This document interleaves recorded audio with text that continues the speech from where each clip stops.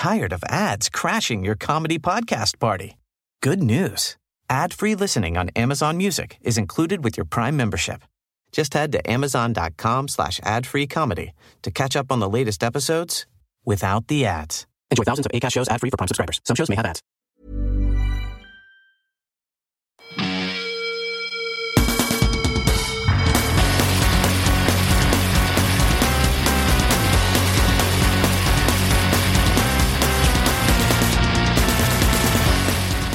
All right, everyone, welcome to the first live episode of My Kind of Weird. So this one is going to be sort of the separation from the traditional format.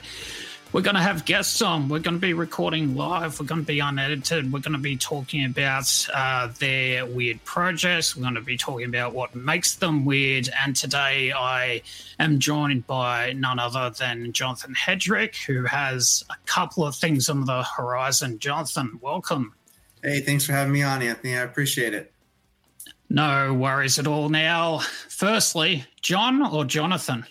I introduced myself as Jonathan, but I don't mind if people call me John. It's one of those things where it's like Anthony or Tony or Mike or Michael. I don't want to spend my whole life telling people, being that guy like, it's Jonathan. Damn it, you better know. It's already a struggle to get people to spell my name correctly. So I'll take John if they can even remember that much. My last name Hedrick gets at like so many extra syllables and letters get added all the time. So I'm just grateful. John or Jonathan, either one's fine by me. Your surname, I don't come across Hedricks too often. So what's the background of that? That's was mostly German, Irish, and it was Americanized on Ellis Island, 100 years ago when, or less. My American history is terrible, but someone, one of my ancestors came to America and they're like, nope, that's too complicated to spell. It's going to be Hedrick here. So, but yeah, mostly Irish, German background. Yeah, nice. Now, you're coming towards the end of your press run for Dream Master. I was lucky enough to get a bit of a sneak peek. Is it out yet, or it's about to be released? Almost. Well, it was originally scheduled for November 30th, and then it got pushed back a week. So now December 7th, which happens a lot in indie comics. So I'm not surprised. But the book is ready. It's just those behind the scene type stuff between publisher, printer, and distributor. So, but I tell people, now you have an extra week to remind your comic book shop to hold it for you or add it to your pull list. Tell us a bit more about it, because when I read it, I got a sort of almost like a Sandman sort of vibe to it, very supernatural, very otherworldly. For those who are watching this or who will listen to this, if the comic book isn't out already, it is very much set in the dream world, and it starts with sort of the protagonist. Don't know if you quite call her a heroine just yet, but pretty much fleeing from these sort of demonic nightmares. But how would you present it? I would call Dream Master like a cross between Nightmare on Elm Street meets Alice in Wonderland. And that's my wife, Francesca, my biggest fan. Thank you for being on. But she works in the industry, doesn't she? She does. Yep. She is a comic book artist, best known for Stake at Scout Comics, which was recently nominated for a Ringo Award. We were at Baltimore Comic Con recently for the award ceremony. She also did a book at Aftershock called Artemis and the Assassin with Stephanie Phillips, who everyone knows went on to great stuff with the Big Two. Is still doing great stuff. And then Grimm at Boom. And she's a fantastic artist. I'm fortunate to be in the same room with her, let alone married to her. So the question there is, how long until she says to you, write me a story? Well, I already did. That's the thing. So she Write already me another story. Yeah, right. Well, hopefully she'll draw the first one, then I'll write the second one. But everyone asks, when's the project that we're going to work on together, and it's a lot of timing. Has a big part to do with it, and also finances. I can't afford to pay my wife to draw that project, so it's either going to be in between paid gigs, or if someone hires her to do that project. So if any of the publishers are listening, if you want the first husband and wife combo one shot, reach out. So going back to Dream Master, give us your take on it. Well, let's start with the original idea behind it and how that began to sort of percolate. Yeah. So Black Box Comics, who's the publisher, they approached me with the synopsis of it. How their titles work is they own all the IPs, all the characters and titles. It's not a creator-owned publisher. So they hired me to write Dream Master, and I was given about a 1.5-page synopsis of it.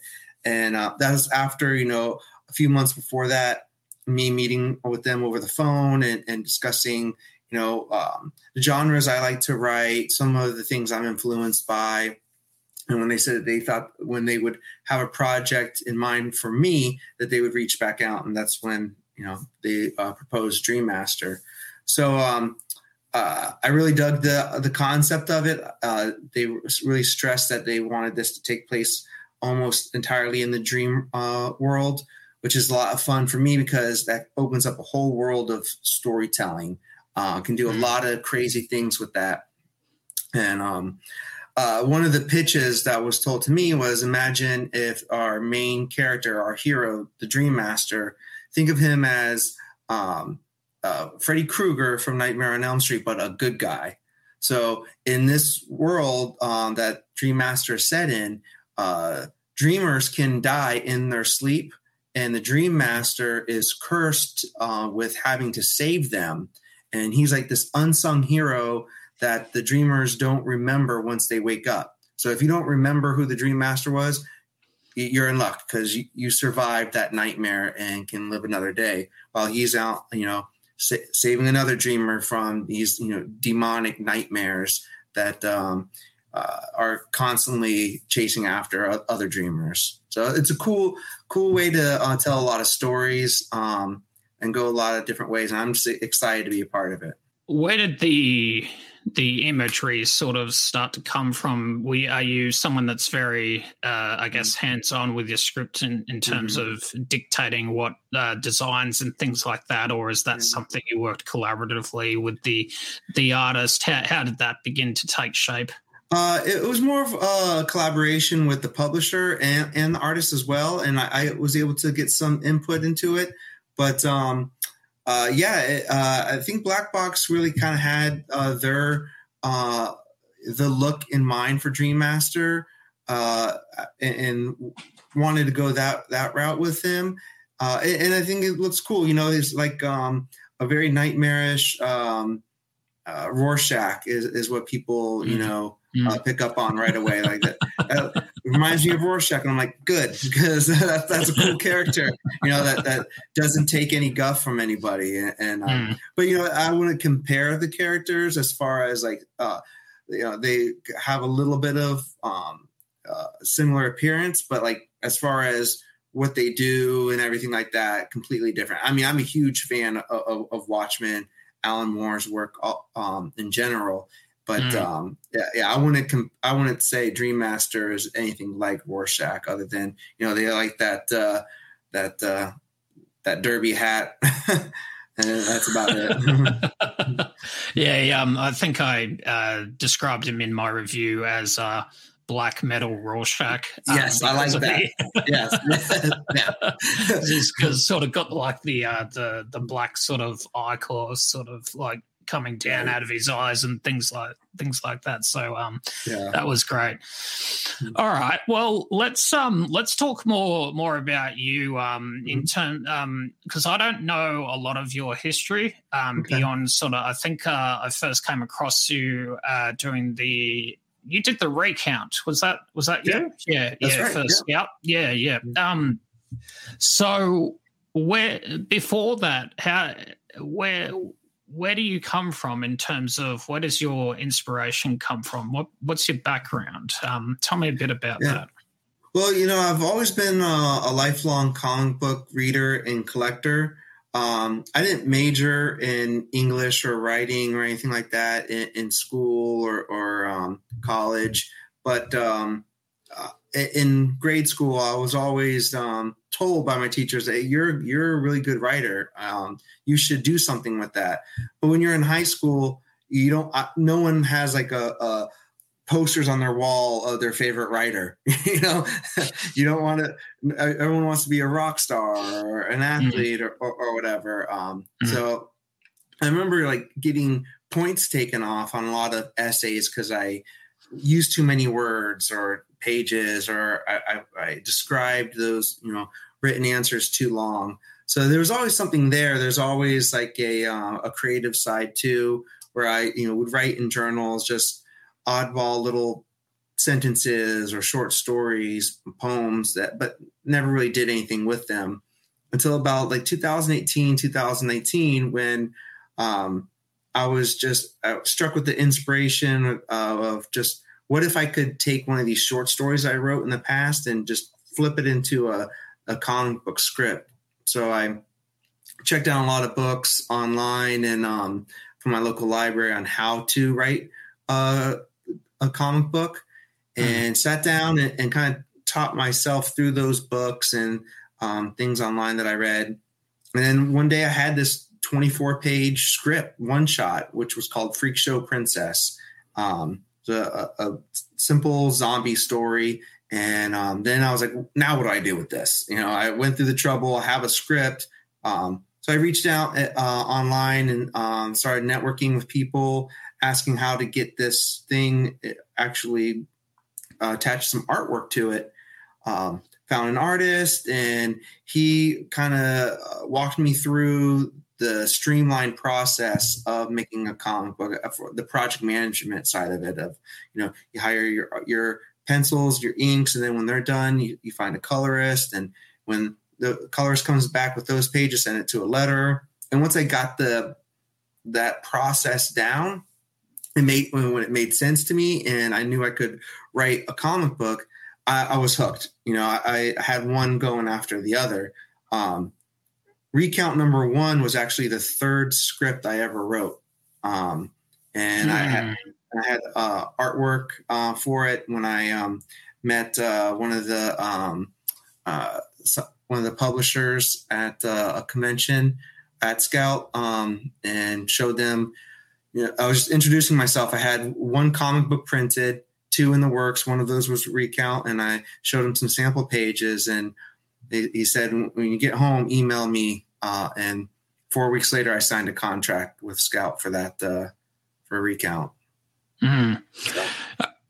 That series had this air of someone who had some sort of military background or service. Did I read somewhere that you do, or is? Yep. Yeah. I was in the Army for 3 years. 2002 to 2005. Never went overseas, but I was trained to be an X-ray specialist, and I came out with that, that training, and worked in the medical field right away. And that's what I've been doing for most of my adult life, and as well as the past several years doing comic books too. So, The United States Army gave me a great career, a lot of good experience, and I'm super grateful for that time. Wish it could have been longer, but it was the amount of time it was supposed to be. So how did that work? That part itself interests me, if you don't mind talking about it. It's fine. It's so someone gets injured on the battlefield, they have to be X-rayed? Is that kind of how it works, or that, or it could be a civilian too? So right? I was attached to what's called a combat support hospital. So if my company did go overseas, and they did after I got out, they would be somewhere near where action was, and people would be transported if they were injured to that hospital. And it may be soldiers, it may be, a civilian.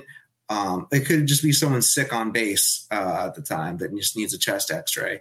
But that's what that role would have been on a combat side overseas.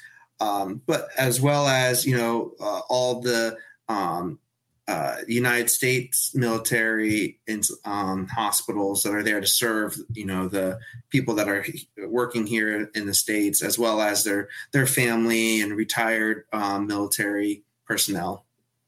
And getting into the comics, what was the time between leaving the army and getting into comics? How does that journey sort of navigate and map towards that outcome?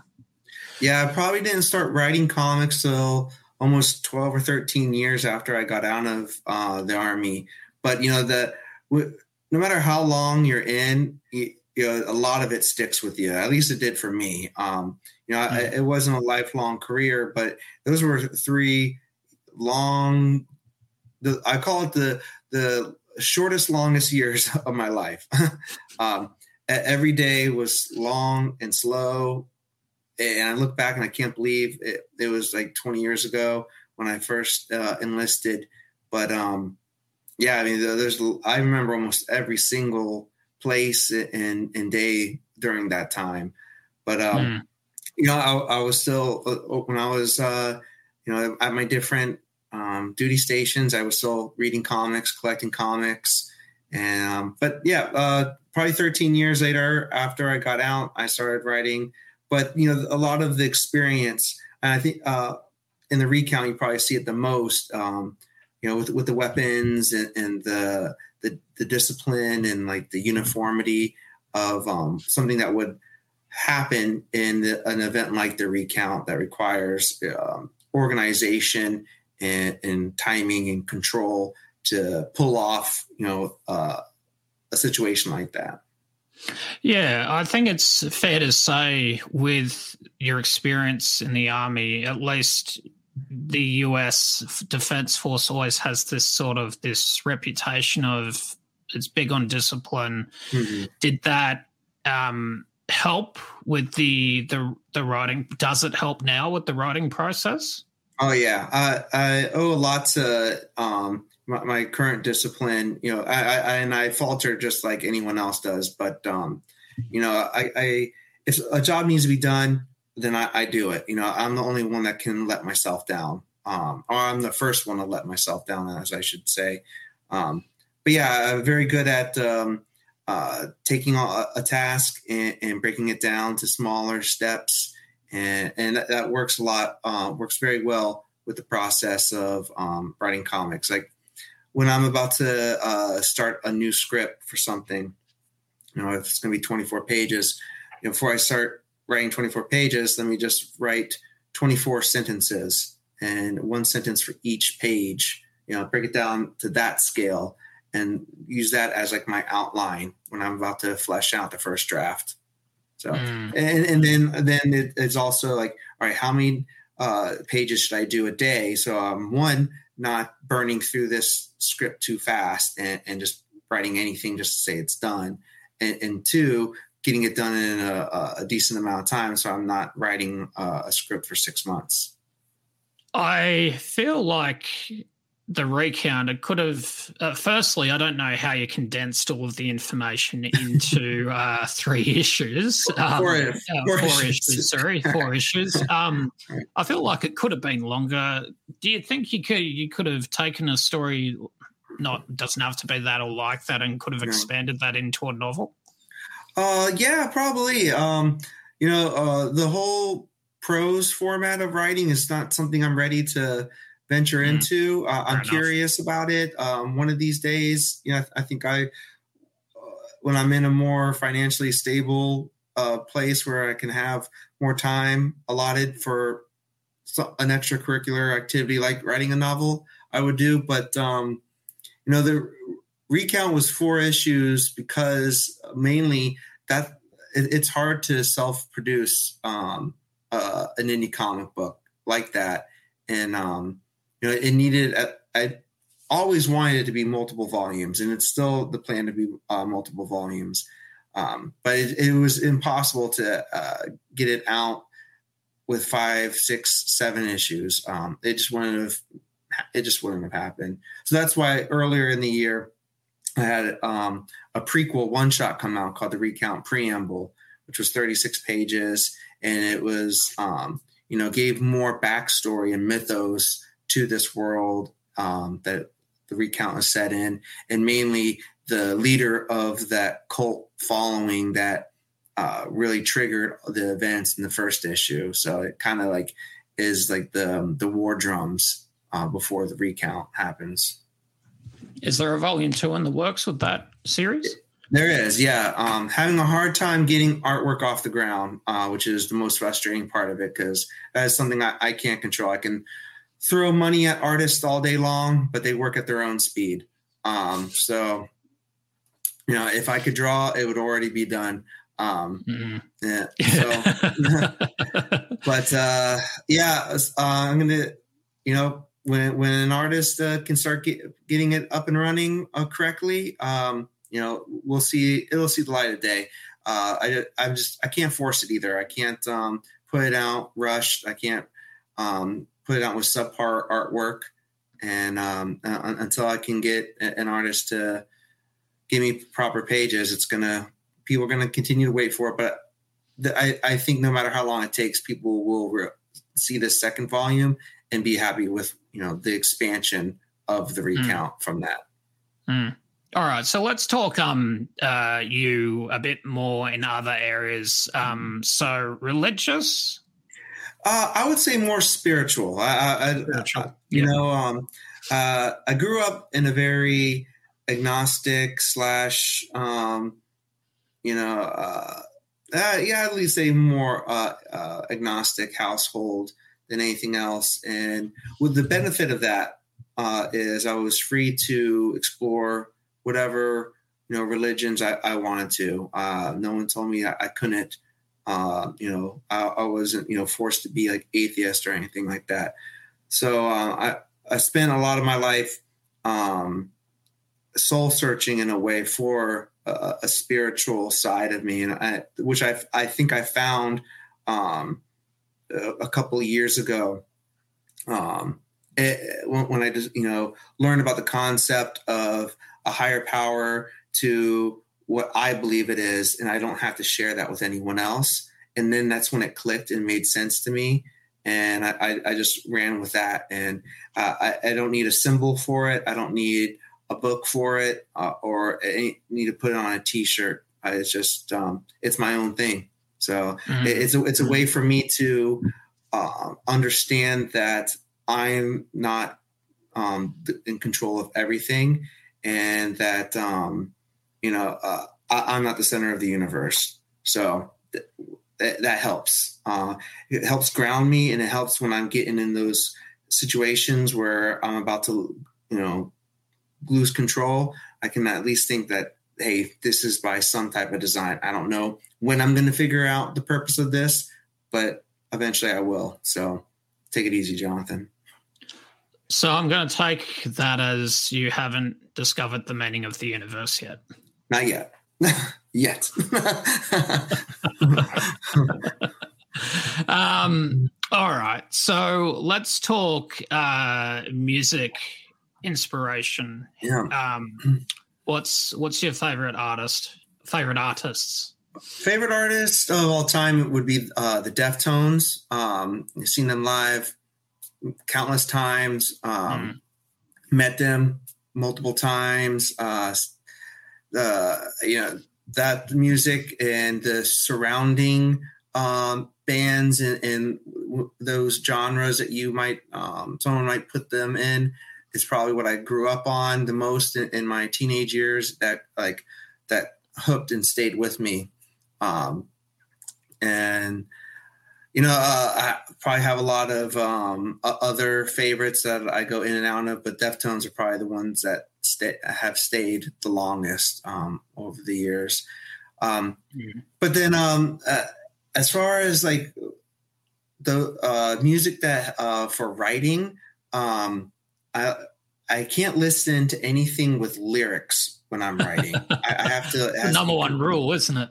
Yeah, it takes me out. I lose focus. So I like to listen to musical scores. And there's this genre called ambient rock. That's it's like alternative, but not like aggro. Some of the bands are called Signal Hill's one of my favorites in that genre. L1011, the album Leaf. Those bands. It's like just relaxing music, but not like you're listening to monks chanting or anything like that either. Did you ever get into Pelican? It sounds very familiar. Is that in that that genre too? So I'm a big fan of post rock. ISIS was a post rock band, not the terrorist organization people, the band, and on their the singer's label was this band called Pelican, who I think were from Boston, but they basically played post rock, instrumental post rock, and strangely enough, a lot of their music was inspired by Australia. I don't know how, I don't know why, and hence the name Pelican. So that might be a band to pick up. I'll check them out. Yeah, Sleep Makes Waves is another good one I think you might get into. Okay. If you like the more proggier elements of ambient rock. So I guess it just depends how mellow you want it. Yeah. You're a Mogwai fan? Yes, Mogwai. That's a big one. That gets kicked on a lot in that that station when I put it on. Who else? Someone has mentioned a few other bands that are less of the slower, calmer. People would call it like shoegaze. The bands are just standing with their shoes when they're playing. Yeah. And there's also instrumental, heavier side too, which still works for me too. I like that. That's just a harder station to find, on the streaming music channels. Yesu's a good shoegaze band. They're incredible. But anyways, we're sort of just talking about music now, aren't we? What's your favorite Deftones album? It'd have to be Around the Fur, because I think that's when I discovered them. Yeah. That second album. I mean, all their albums are great. Some I've listened to more than others. But Around the Fur, that's the one where it almost transports me back to where I was originally listening, to that album for the first time. And incredible stuff. I think White Pony is it for me. I mean that one's great. That's like a very close second for me too. Yeah. I think that's because I'm a big fan of Tool, and I feel like the Deftones Anima is White Pony for sure. Yeah, you're right. Sure. I mean, they won a Grammy on that album, and it got them more radio play and more mainstream listeners. So I'm not saying it's a sellout album either. It definitely is like a musician's album. I think a lot of people that are musicians are also really drawn to the Deftones, out of respect for what they can do in their different elements and with their different instruments too. You sort of have that feeling with Deftones that it's there's a part of each ingredient that you pick up on with every single listen. There's always something new that I find with them, and I feel like that's what I like about it. It's kind of like our Dream Master as well. There's a bit of there's different elements in that first comic, which hats off to you, which I feel like there's different elements in there that you sort of picked up on and sort of remixed your own sort of supernatural horror comic. So I don't even know where I'm going with this. I'm just over here taking in those compliments. Bring them on, Anthony. Up, thank you. Let's talk about that format. So you've released Recount, Freak Show Princess, was it? And then Dream Master is about to drop. Where do you sort of which aspect of the comics releases and publishers do you sort of veer towards? Who's releasing the things that you want to read more of? Yeah, I mean, I really love indie publishers mainly. That's where my heart is right now. It would be great, to work for the big two and write those legendary characters. But I think, to be able to create something from scratch is where a lot of creators want to be. So like Boom Studios, TKO Studios, Aftershock, Dynamite, a lot of those. Zenoscope I'm glad you mentioned them on that review that you did. I've reached out to them several times. I'd love to take, one of those. They're very popular for doing taking like a fairy tale character or a legendary character and like remixing it up, and I think that'd be a lot of fun to do too. So I think we're in the golden age of indie comics right now, so that's where I would prefer to stay. Or working for Marvel or DC is pie in the sky, in my opinion. I don't think they even know who I am. But I hope that, at least, some of the other indie comic book publishers might have my name on a dry erase board somewhere with a question mark, just waiting for the right sale numbers or, I don't know, another title to get popular before making sending that email to me. But we'll see. So let's talk specifically then. What are Dynamite releasing that you're reading? Well, I go in and out with Vampirella. That's that's a property that I've liked for a long time, even across other publishers. And I just really like how they're they have these properties and can just bring them forward to a brand new audience, or an audience that's appreciated it before and may have forgot about it.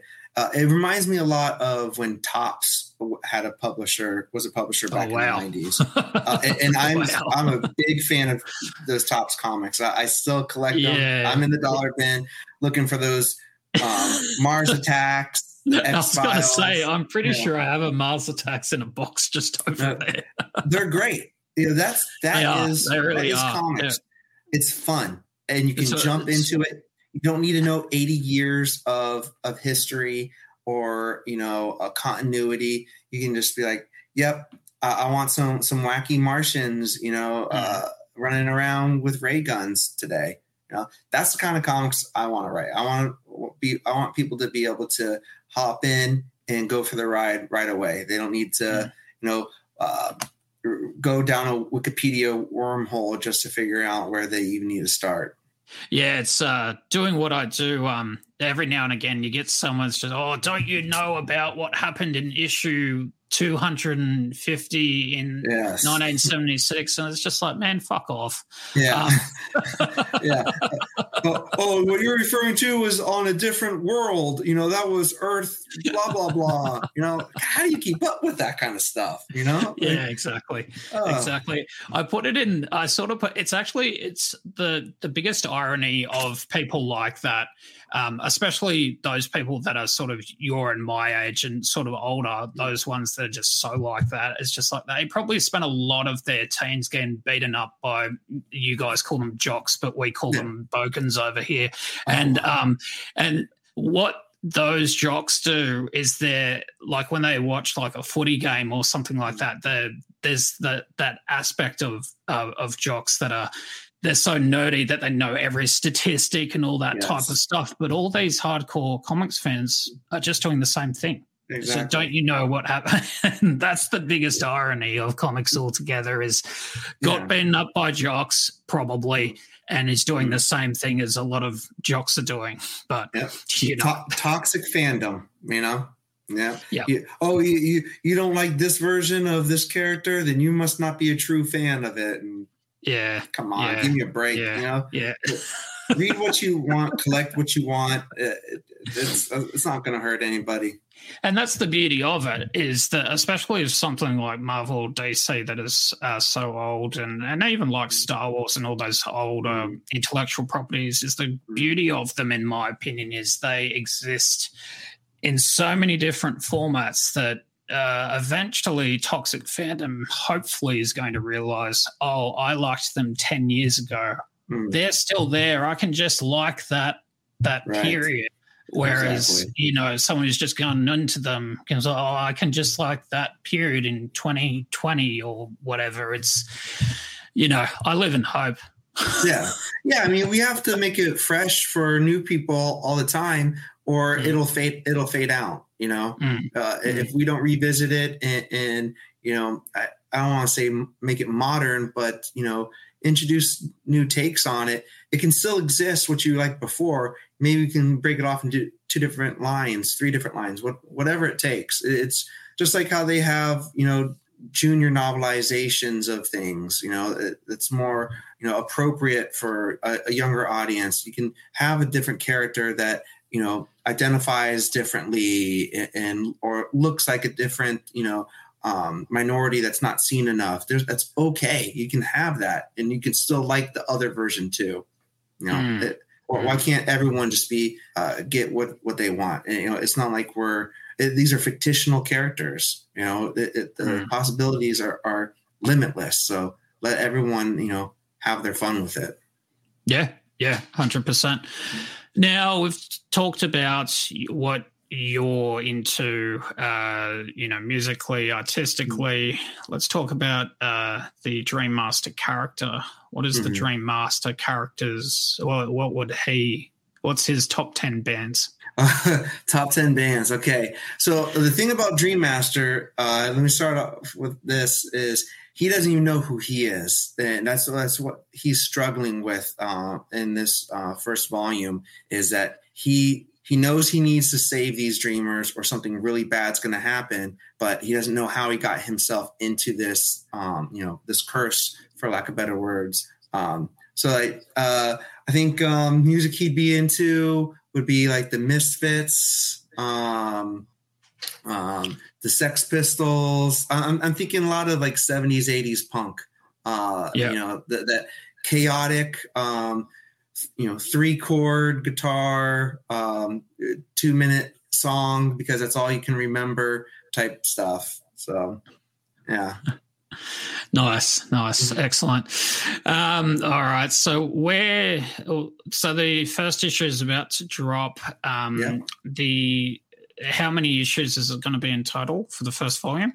The first volume is going to be 5 issues. I have written 9 issues so far, with no particular number to stop at. So this can be an ongoing series as long as we have people picking it up. So and I'm going to keep on writing it as long as people you know, want it. So I'm having a blast with this character and going on this journey with him and organically finding the character just as he's finding himself, which I hope the readers pick up on too. You know, the readers are never going to know more than Dream Master and vice versa. So I think that's a kind of a cool concept where you're going to figure it out together and go on this journey, this weird, bizarre Alice in Wonderland, Nightmare on Elm Street dreamscape that where anything can happen, but there's a lot of risk with that too. Well, the great thing about it is I feel like because the more demonic elements, you have the potential to sort of tap into those audiences that might pick up, a comic that haven't maybe in a while or probably never have. How are you getting much of a sort of a view on what your sales numbers are? Not yet, but I've heard some or seen some scuttlebutt. Someone took a screenshot of a Discord chat and sent it to me, so I can't really hold it, as law. But a couple of or a few of the major online retailers are supposedly reporting that they've sold out of their allotted copies that they've already pre-ordered. So I don't have, and I don't know how true that is. But yeah, I don't have any specific numbers. But I my goal, of course, a sellout would be fantastic. But I want everyone to have a copy of this. I want everyone to get on board with issue 1 and see where we're going with this story and stay on for, at least stay on for 5 issues. If you like this first arc, then fantastic. All right. So I'm going to put info about where people can pre-order it. I might put does Black Box have a store? I might put blackboxcomics.net. Yeah. So I'm going to put that in the show notes as well, and for our podcast as well. Is there anything else you want to tell anyone who's listening, watching about the character and why they should pick it up? What's your last minute pitch? Last minute pitch is, this is a fan for this is for fans of the horror genre, but it also, we don't typically see heroes in our horror genre comics. This is a journey we're going to see with this character. It has, a fantasy element too. It's got crazy action. We have awesome artwork from the main artist, Luigi Baricelli, who's killing it with these 1-page and double-page splashes. And all the A covers are all wraparounds, which is super unique for an indie small press publisher, that you're getting a wraparound cover for all the main A covers. I mean, that's really, really rare. So I hope people can at the very least appreciate the artwork. And if you happen to like the story too, that'd be bonus for me.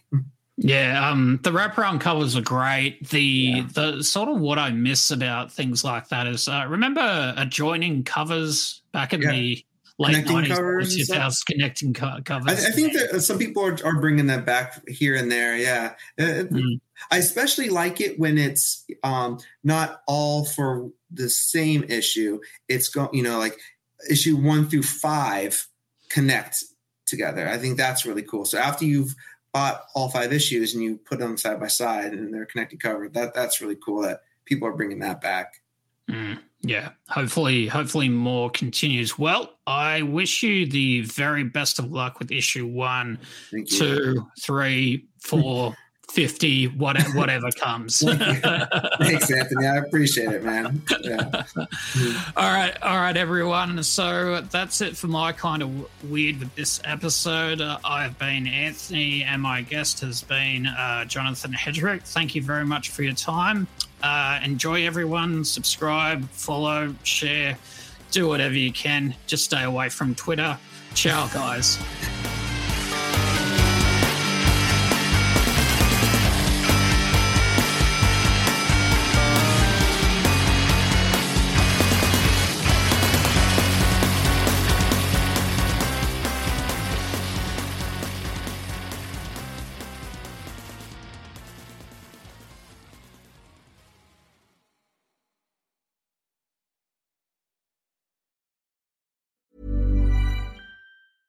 Tired of ads crashing your comedy podcast party?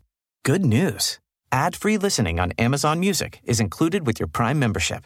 Just head to amazon.com/ad-free comedy to catch up on the latest episodes without the ads. Enjoy thousands of Acast shows ad-free for Prime subscribers. Some shows may have ads.